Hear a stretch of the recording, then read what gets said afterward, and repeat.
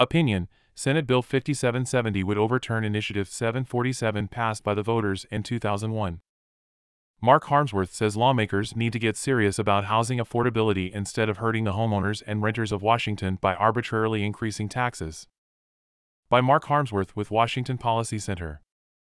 In 2001, Initiative 747, which limited property tax increases to 1% per year, was passed by the voters of Washington by a margin of 58% to 42%.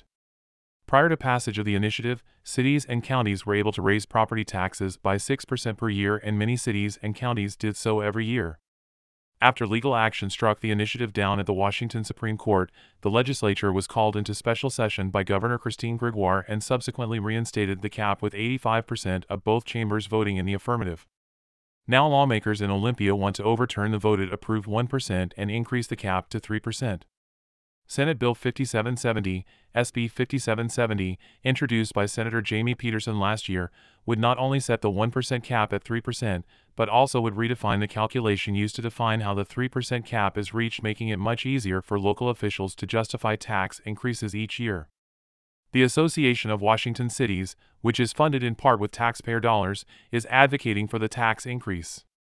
Washington property owners, already struggling with massive property tax increases driven by high property values and tax increases over the last few years, will see their taxes go up even further. Each year the 3% increase is applied would compound the revenue the state and local municipalities would receive and homeowners would pay. Estimates place the increase at $12 billion over the next 10 years.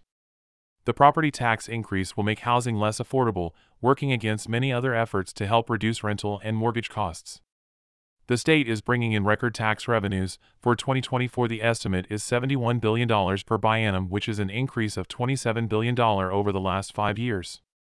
The state does not need to increase property taxes.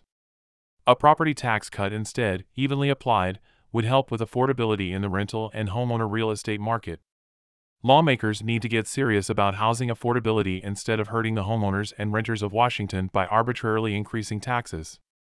Mark Harmsworth is the director of the Small Business Center at the Washington Policy Center.